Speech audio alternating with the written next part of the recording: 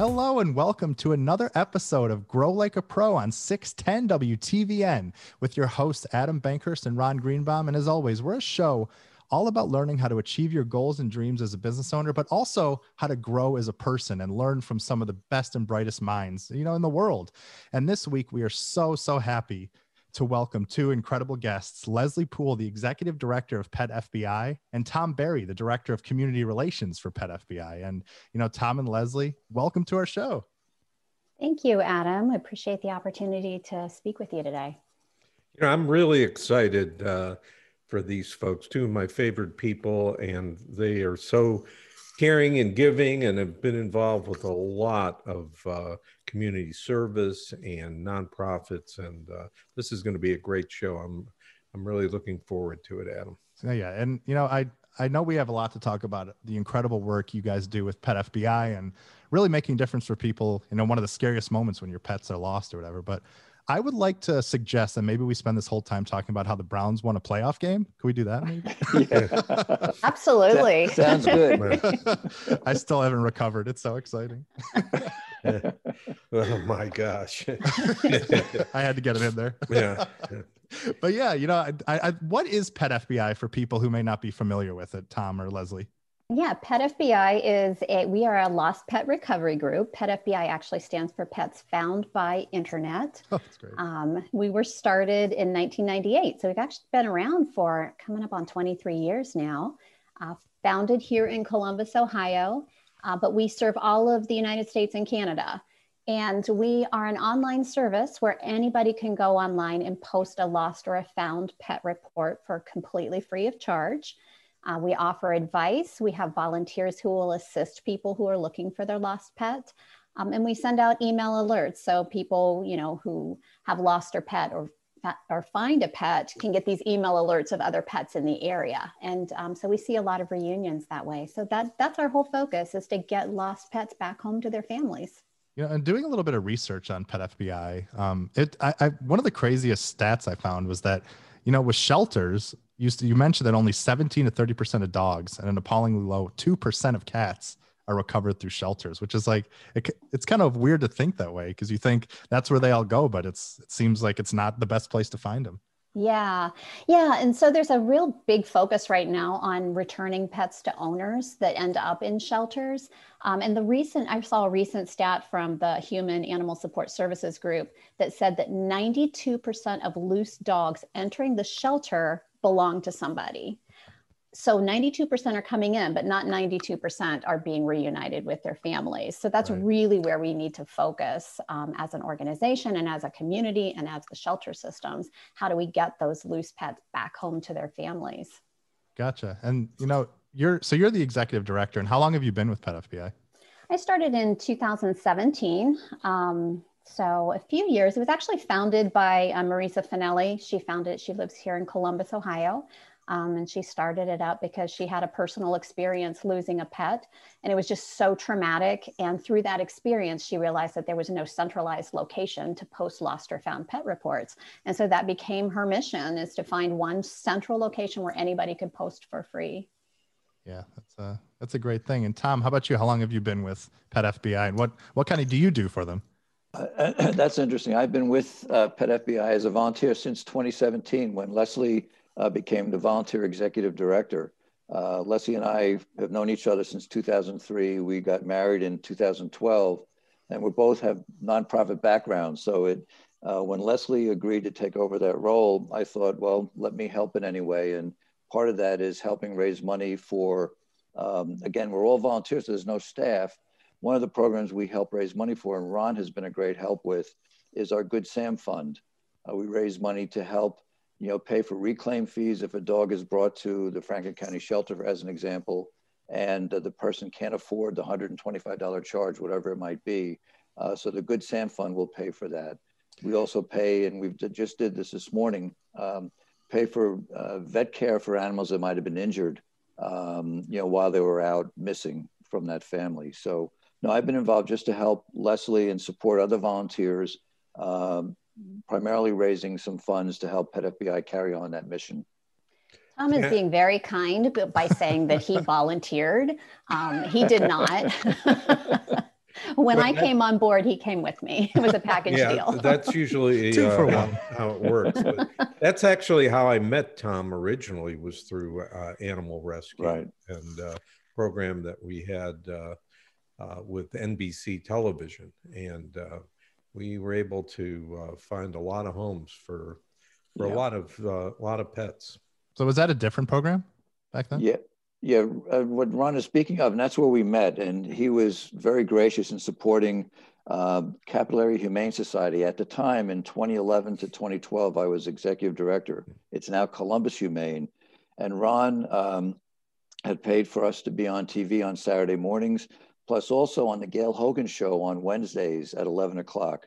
And we would bring a dog or a cat, and it was incredible. I brought a pit bull one time called Gracie, and it was a great show seeing Gracie. She ended up getting adopted, but people commented on Facebook to Columbus Humane that, boy, I would always walk on the other side of the street if I saw a pit bull, but until I saw Gracie, I thought, wow, it's really an incredible breed.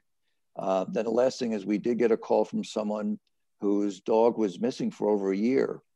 And a friend saw that dog on TV and called, and we had this great reunion.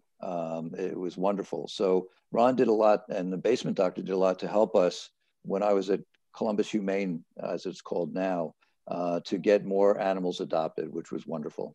Well, animals cannot advocate for themselves, so they need advocates. And Right. Pet FBI is, a great program. And the two of you are building it into a national, even a bigger program than it's one. It's been around, it's been around for quite a while, but I think that it's finally kind of getting some legs, and things are, it's certainly necessary.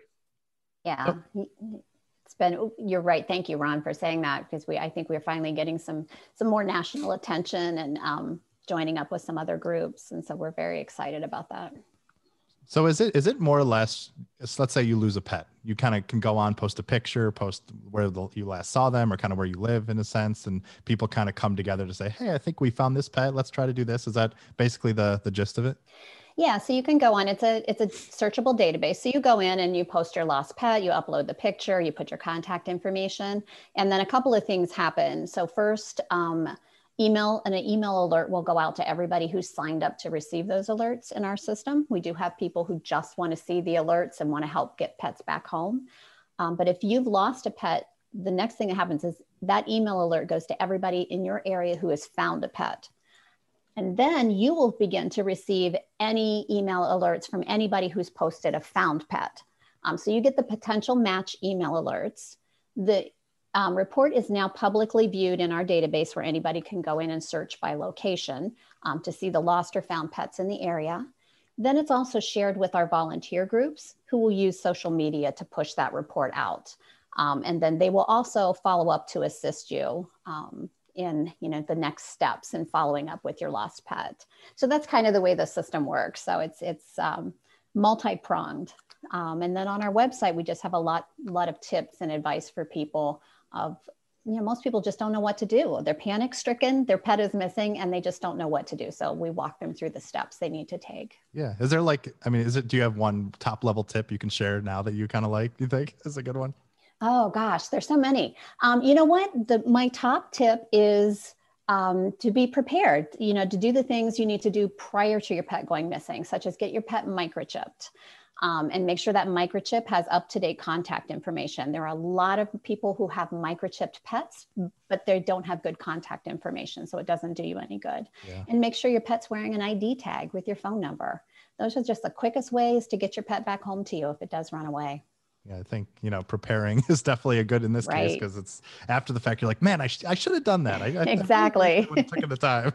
So no, but it's great that you guys have services like that. And it's a fantastic thing. And, unfortunately we do have to take a break right now, but when we come back, we kind of want to dive a bit more into both of your stories and how you kind of got to where you are today. So make sure to stay tuned to Grow Like a Pro on 610 WTVN, and we will be right back after this short break.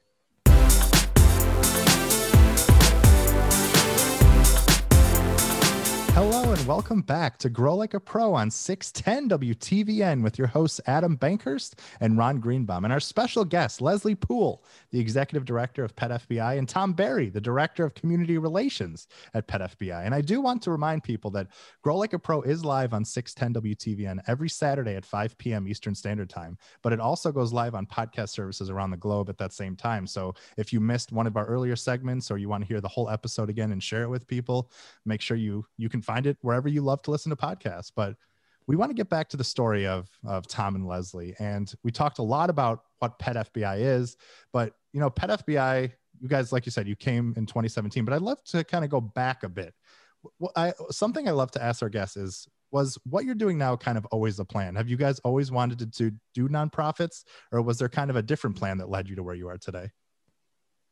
Oh, wow. So I think that I always wanted to do something in nonprofit. I ended up doing a lot of fundraising. That was my entry into nonprofit work, was fundraising, which that was not the plan at all. Actually, I don't know too many people who say I want to be a fundraiser when I grow up. So that I fell into that accidentally. And I was working for a camping organization, and we were working on a capital campaign to build some new buildings. And I loved it. I fell into it accidentally. I got into it and I loved it. And I did fundraising for 20 some years in nonprofits. So yeah, not exactly the plan, but it worked out. Yeah. Then after those 20 years, what kind of led to the next adventure, I would say? Yeah, so I worked for several organizations here in Central Ohio, mostly doing fundraising, but then kind of doing a lot of nonprofit leadership. And again, I love leading teams. I liked fundraising. I love having a mission. I want to feel good about what I do every day. I want to get up in the morning and feel like I'm making a difference.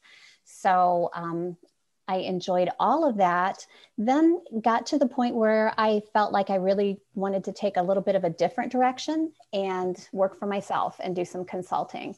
So I did. I left the 9 to 5 and started doing some consulting with some nonprofit groups where I can kind of come in and make a difference and help their teams. And, I felt really good about that. And right about the time I did that, this opportunity with Pet FBI came up. And I didn't work in the animal welfare field prior to this, but I've always loved animals. We had pets growing up. It's always been a passion of mine. And so when this opportunity came up that the executive director at the time wanted to retire, and we began the conversations, it just it felt like the perfect fit, and it has been. Yeah, that's great. And I think that's such a great story, and I think is really common with a lot of people. Is it may have not been your goal, but you keep putting yourself out there, and you want to help the world and help people and do stuff, and opportunities just happen like that when you put yourself out there. So I'm glad you kind of found that and are doing some great work with Pet FBI. Yeah, it's always seemed that about the time I needed a change, something came along, another job opportunity or some other opportunity presented itself. So I've been very fortunate in that regard. That's great. And how about you, Tom? Let's go back in your story a little bit. We only have 10 minutes. I'm teasing. He's an old guy. Yeah. Well, I'm gonna like me. You'll know my. I'm older than Ron, but you'll know my age in a couple of minutes. Now, very, very sincerely, it was not my career path, but it's an incredible career path for me. I'm very pleased. I just retired in December last year. Congratulations. In 2019, and this will give my age away.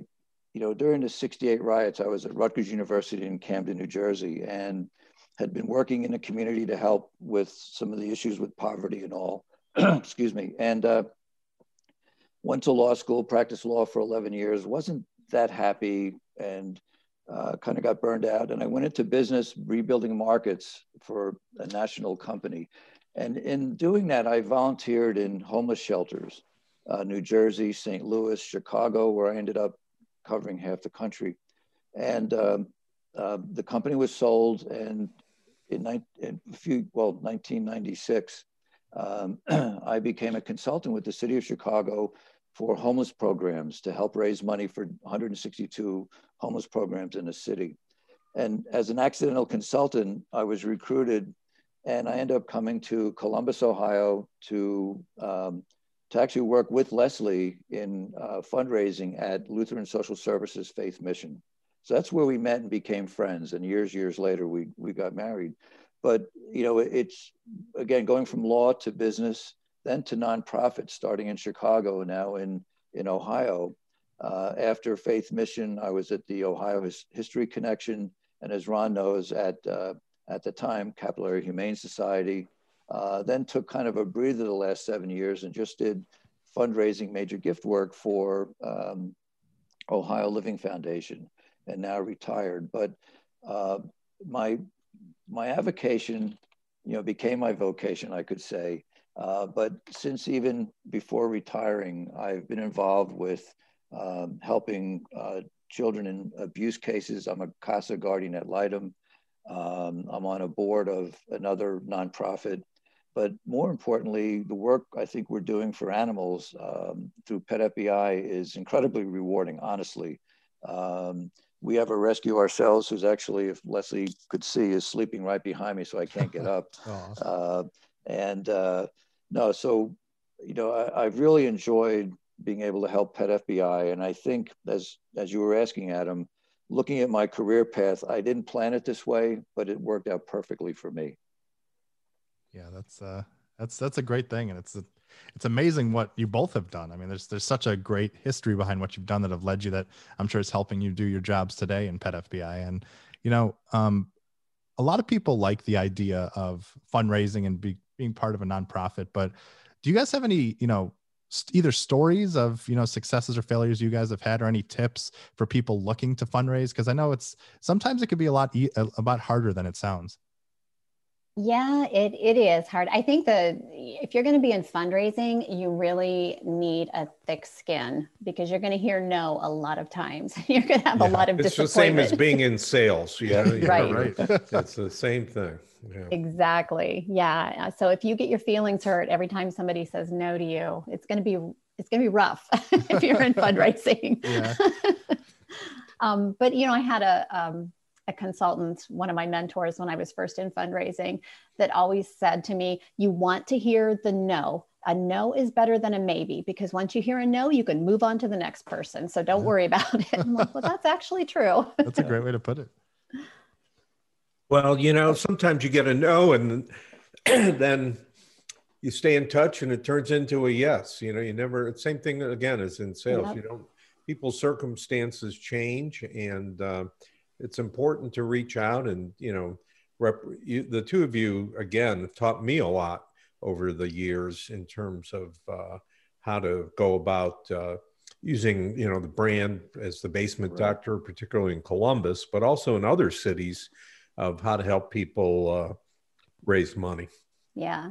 And I think people get so concerned about raising money and getting that gift that they forget that the focus really needs to be on the donor. So I know, and Tom has done this many times, where we've sat down with a donor and maybe we're not the right fit for that person, but we can help them find the right fit. And it may not be our nonprofit, it may be another nonprofit, but we can talk them through and help them find what their passion is and what they want to support. It may be directing them to another nonprofit, but you're building that relationship. And a lot of times that person stays in touch with you and you do end up receiving something down the road. But you really need to make that connection with a donor. Yep. Yeah, Adam, just if I can, to add to that, you know, I think one of the things that I've learned and talked to people about, you know, I was asked a question by the last position I had, you know, what's the most important thing about, you know, fundraising? And what came to mind was two words: relationship building. And I think that's what Leslie's alluding and Ron is alluding to also. You will hear no, but if you believe in the mission as you might believe in the product you're selling, if you believe in the mission of the organization, and you're willing to hear someone say no, you just keep moving forward because you do believe you have that passion yourself. But really, you know, building that relationship with potential donors and with current donors so that you can, you know, keep those donations coming in is really important.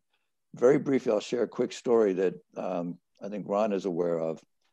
In my past position, I had a person who wanted to become a donor, moved into Ohio from upstate New York. And he shared with me, although our mission at the time wasn't regarding children, he said, my passions in giving are with children.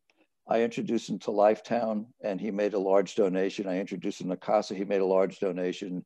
And partly because of that, he started supporting the organization I was working with. So I think it is relationship building. And again, as we've all said, believing in your mission and also being prepared to hear no, then keep moving forward. And I think it's, one thing that I've heard Ron say a million times. I know it's a classic phrase, but a rising tide lifts all ships, basically. So it's like you're building those relationships, you're helping people in the community. And when you do that and you put yourself out there, it comes back around because they can trust you and they know you're a good person, you're putting in the good work. And like you said, I think one of the most important lessons that I've learned is that, like, yeah, you shouldn't take no as like a stopping point. Like you said, if you say no, you move on and then you find that next yes. I think it's so important to keep that in mind, that just because you hear a no, that's not the end of your journey. It's just another roadblock you got to break through, basically. Yep, Yep. exactly. So that's great. So, thank you guys for sharing that story. Unfortunately, we do have to take one more break, but we will be back very shortly with some more Grow Like a Pro on 610 WTVN.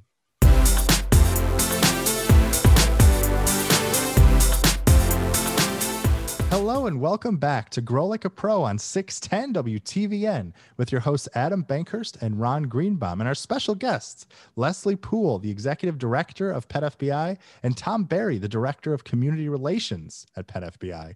And if you missed our first two segments, we talked to Leslie and Tom about Pet FBI, about their journey to get to Pet FBI and all their incredible work they've done with other nonprofits and other things in communities before this. But we kind of want to jump back a little bit towards the modern times, because obviously, elephant in the room, we're still dealing with this stupid pandemic, unfortunately. And we kind of like to ask, how have you guys, managed through it? How has Pet FBI grown and adapted?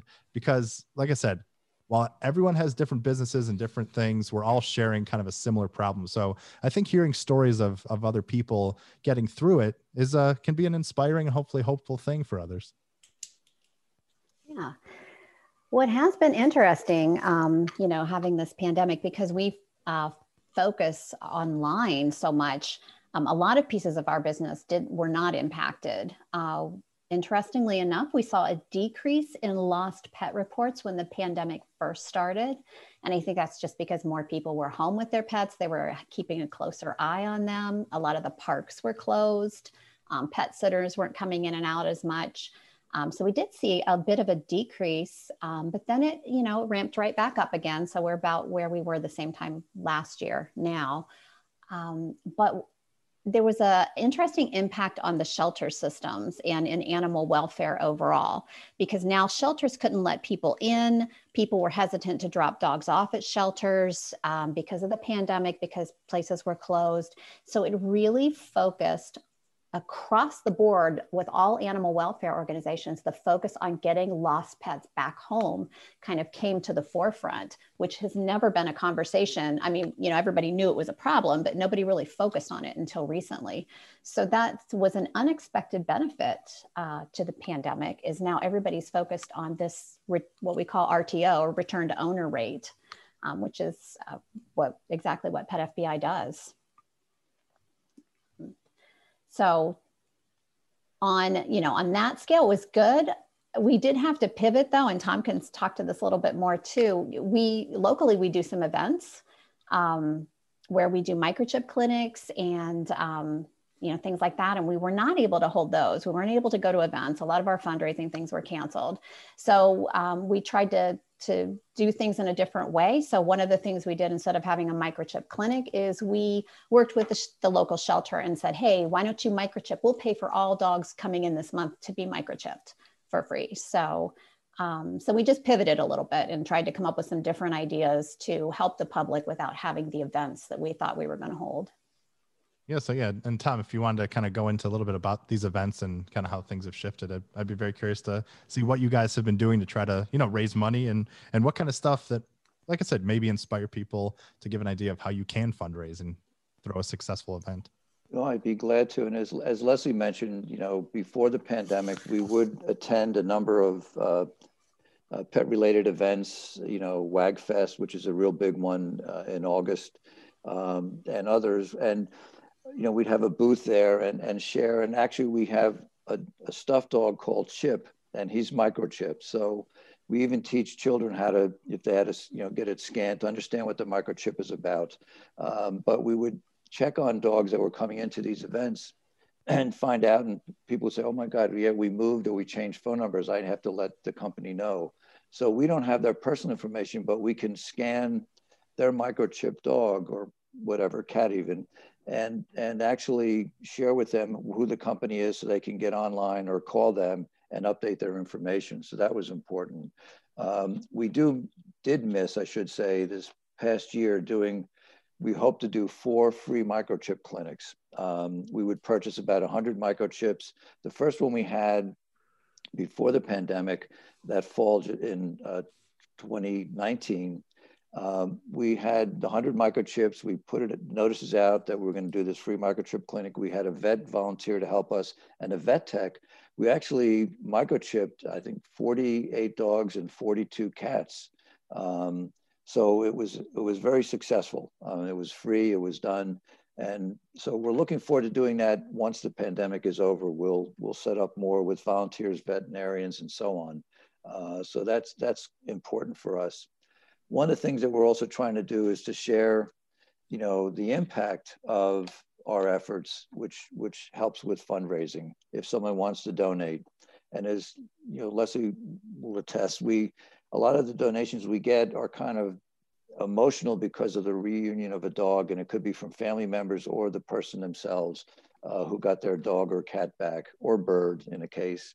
So we do our best to update our website as to what we're going. And I think Leslie will share that in Ohio, in this area, we have like 65,000 followers or so on Facebook. So we try to do a lot. We send out personal notes to say thank you. We provided our donors with updates. 2 years ago, we had over 17,000 actions, to help recover animals. And this past year in 2020, it's over 20,000. And as Leslie has shared, in absorbing, so to speak, merging or absorbing this other national pet database, we are seeing probably 3, if not 4 times the number of actions. So there's a lot going on. There's a lot of training going on. And we just hope that, as the news gets out about the importance of the mission, and that's what's most important. If we share how important the mission is, if you have a lost pet or you found a pet, that's what's most important. And that in and of itself will provide us with more support from a fundraising standpoint. Yeah, I think Pet FBI has got a great name too, and it also has a great reputation. It's funny, I mentioned it to people here and there, and it's amazing. A lot of them have used the service or know somebody that's used it, and so it's highly successful. But again, I think it's about getting the word out, and everything costs money, so it's about fundraising and again, in the pandemic, everybody, all the nonprofits are stressed, particularly those that are trying to feed people and house people, things like that. But animals are a member of the family, and it's really devastating when one is gone. It is. I think people are recognizing now that human-animal bond is so critical. And it's really, it affects, it's not just in the animal welfare world, it's in all social services. If you have a person who is being evicted, which is happening right now, and they have a pet, where are they going to go? What shelters take people and their pets? What hotels? There are rentals that don't accept pets. So that we, as a nonprofit community, we need to look at the animal-human bond as part of the whole picture when we're helping people in crisis. And I just went off on a soapbox there. Sorry about that. No, I love it. No, that's what it's all about. Need to hear. And Ron, your point's well taken. We don't talk too much about this, but there's a gig worker who's been out of work because of the pandemic for almost a year, and he couldn't even get transportation after his dog was lost and was recovered by someone brought to the local shelter. And he couldn't even get transportation up there. So we actually drove him up there, picked up his dog, paid for the reclaim fee, and brought him back to his home.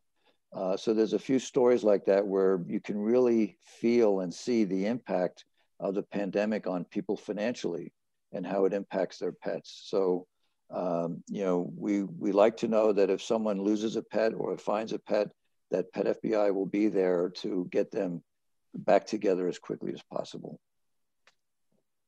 Yeah, it's something that you never hope to go through, but it's nice that there's services like Pet FBI when it happens to know it's a respected place that you're like, I can do this, and this will give my pet the best chance to come back home. So it's great. So we do have to take one more break before our final segment of the show and have to let Leslie and Tom go. So make sure to stay tuned to Grow Like a Pro on 610 WTVN, and we will be right back.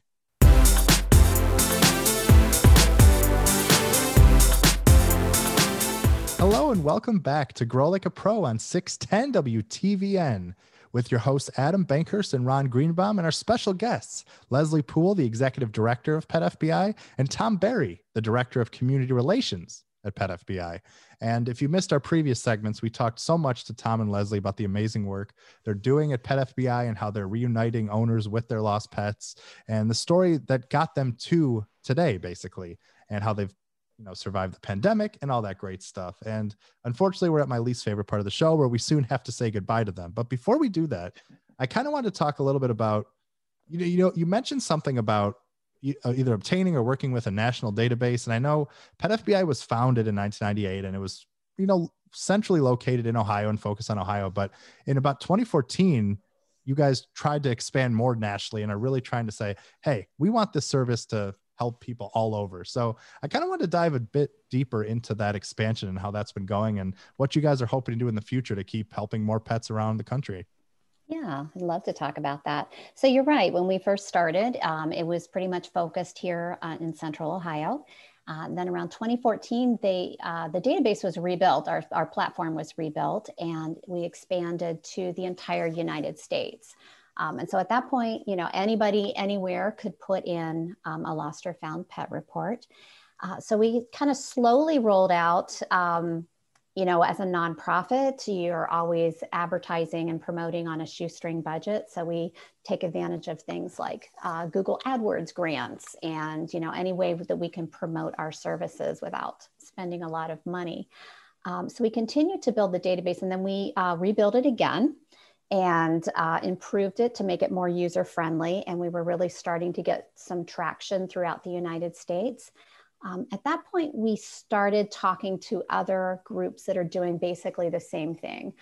When we were started, our goal was to be one central location, because we know that if all of the lost pet reports and all of the found pet reports are in the same database, you're going to have a higher reunion rate. So that was our goal, is to try to aggregate all of that information to get it in the same place. So we started talking to other organizations who were doing the same thing. And we began conversations with an organization called Helping Lost Pets, which is based in Canada. And they were doing the same thing with a free database. So at the time we said, well, why don't we, and this was in 2018, why don't we just share reports at this point? Anything going into your database will be imported into ours, and the same thing, anything in our database will be imported into yours. So we started sharing reports at that point, and they were covering the United States and Canada. So that grew our footprint quite a bit. We also began collaborating with other volunteer groups, such as Lost Dogs of America and Lost Cats of America. And they were on a statewide basis promoting these lost and found pet reports that were being put in the database. So now, 2021, the founder of Helping Lost Pets is retiring. We are now rebuilding our platform once again, and we're going to roll it out. And now everything from Helping Lost Pets will be redirected to Pet FBI. So finally, we're going to have the one national database that we've always hoped that we would have, where all these pet reports will be in one location. So that, in a nutshell, has been our last few years. So we do serve the entire United States and Canada at this point. That's fantastic. Well, what I think was interesting to me, I never really thought about, but during hurricanes or, other big catastrophic events, that's when a lot of people lose a lot of their animals. And to have, a national, database or even international database, I think sometimes is important. I was involved in Florida in a rescue after a hurricane from the Bahamas from another organization that I'm a board member of. And there were pilots flying planes to the Bahamas, finding animals and bringing them to Florida. It was amazing. And, but again, people, when somebody finds their lost dog or cat or bird or any animal, it's just, there's nothing better. It's like finding a lost child. It's the same thing. Yeah. And the hurricane, you're right, Ron. We've had this year with the hurricanes and the wildfires out west, that's a huge thing to be able to put those reports in one national database, because rescuers are just doing the best that they can as quickly as they can to get those pets out of danger. And they often end up going into one shelter and then possibly being transported to another shelter to make room for more critical needs. And so those animals travel around a lot. So having them posted in one place where we're all looking for them makes a huge difference. It increases the rate that they're going to get back home. Unfortunately, it doesn't look like we're going to have fewer natural disasters in the coming years. So we do, we try to be prepared every year for hurricane season and fire season. Yeah, actually, one of my mom's cats that I've had pretty much my whole life was rescued from Hurricane Katrina all those years back. So it's like, Aww. yeah, I mean, out of disaster can come some great things, and Absolutely. Helping people. So it's you got to take the good with the bad, and it's an unfortunate thing, but it's great that people like you and other people are making a difference. So it's fantastic. And we just had and you always wonder, I'm like, I wish these animals could talk and tell their story. I mean, this week we had a dog, a pit bull. He's been missing since October. The owner filed a report in October. He just showed up at the shelter this week. So wow. No, and they found him. They saw the report at the shelter filed a report. So they saw the found report, matched it up with the lost report, and the dog is back home, but he's been missing since October. Oh my gosh. Yeah, obviously, crazy? Somebody's probably been feeding him, or and he escaped again. Yeah, probably that happens. Or the person, whoever found him, decided, well, maybe I should check with the shelter. I don't know. You just never know what happens. Yeah. Right. I'd love to continue talking to you guys forever, but unfortunately our show is coming to an end. But before it does, I want to give you guys a chance to tell people how they can get involved with Pet FBI, whether that's volunteering, helping out, or even being able to donate and help you guys on your mission. What's the best way to get in contact with you and to help out? Yeah, you can go to our website. It's petfbi.org. And when you go to the site, you can see there's a button that says how to help, and it'll talk about donations, or even if you just want to add us to your Amazon Smile account so we get benefit that way. Or if you want to volunteer, there's a volunteer application on the site. But yeah, petfbi.org. So is the Amazon Smile, is that when they make a purchase, part of it goes to you guys? Is that if they add us, go in and ask to have their portion of what they buy go to Pet FBI, they can do that. Yeah. So then when you shop, and people do a lot of shopping on Amazon. Yeah, seriously. I can personally attest. It is a great. I love that Amazon offers that, because it's such an easy way to help out, and you don't have to kind of feel the pain from your end, which is nice. Right. Well, that's great. And I guess one final thing that sometimes we like to talk about fun things. So, what pets do you guys have? I'd be curious to see. I know you mentioned a rescue. Yeah, we have our rescue dog. Cy is his name. He is a double Merle. So he's all white. He's a cattle dog mix, and he is deaf and he has some vision impairment, but he is the best boy in the world. Yep. And then we also have 4 cantankerous senior cats that run the household. Oh yeah, that's amazing. Yep. And I know, Ron, you have someone special too, don't you? Well, I have my black lab Molly, which incidentally got a boyfriend here a couple of weeks ago because my wife was yelling, "What is Molly doing outside?" And we looked out the back door, and I said, "Molly's sitting right here." And there was another black lab. Turned out his name was Archie, and we opened the door, and Archie walked in the house. And fortunately, Archie had great tags, and I called the tag, and the woman answered, and it turns out it was the mother of my daughter Betsy, who's Adam's wife's sorority sister. Of Small all world. things. That's A funny. small world. Small Archie world. just wandered over from about a block away, and uh, it was just kind of interesting.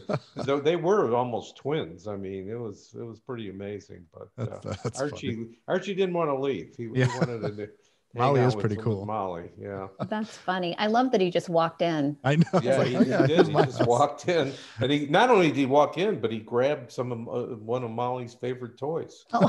So Help she didn't himself. care. She was just glad to have him, a pal. Oh, well, I love it. That's That's funny. a great success story to end on. Chip your Yeah. pets It and is, make it stuff is. happen. And Tom and Leslie, thank you both so much for taking the time to share your story. And we hopefully can have you guys back on one day to continue telling the story of the great work you're doing at Pet And FBI. for the audience out there, make sure you volunteer or donate. It's a great organization. Oh yeah, definitely. But yeah, thank you both so much. Thank you. We appreciate it. Thank you, Adam, and thank you, Ron, for all of your support. Yeah, and Take care. And also to all our listeners, thank you so much for being a part of another episode of Grow Like a Pro. We go live on 610 WTVN every Saturday at 5 p.m. Eastern Standard Time and on podcast services around the globe. And until next time, we hope you have a great day and or night, and we will see you next week. Bye, guys. Bye-bye. Bye-bye.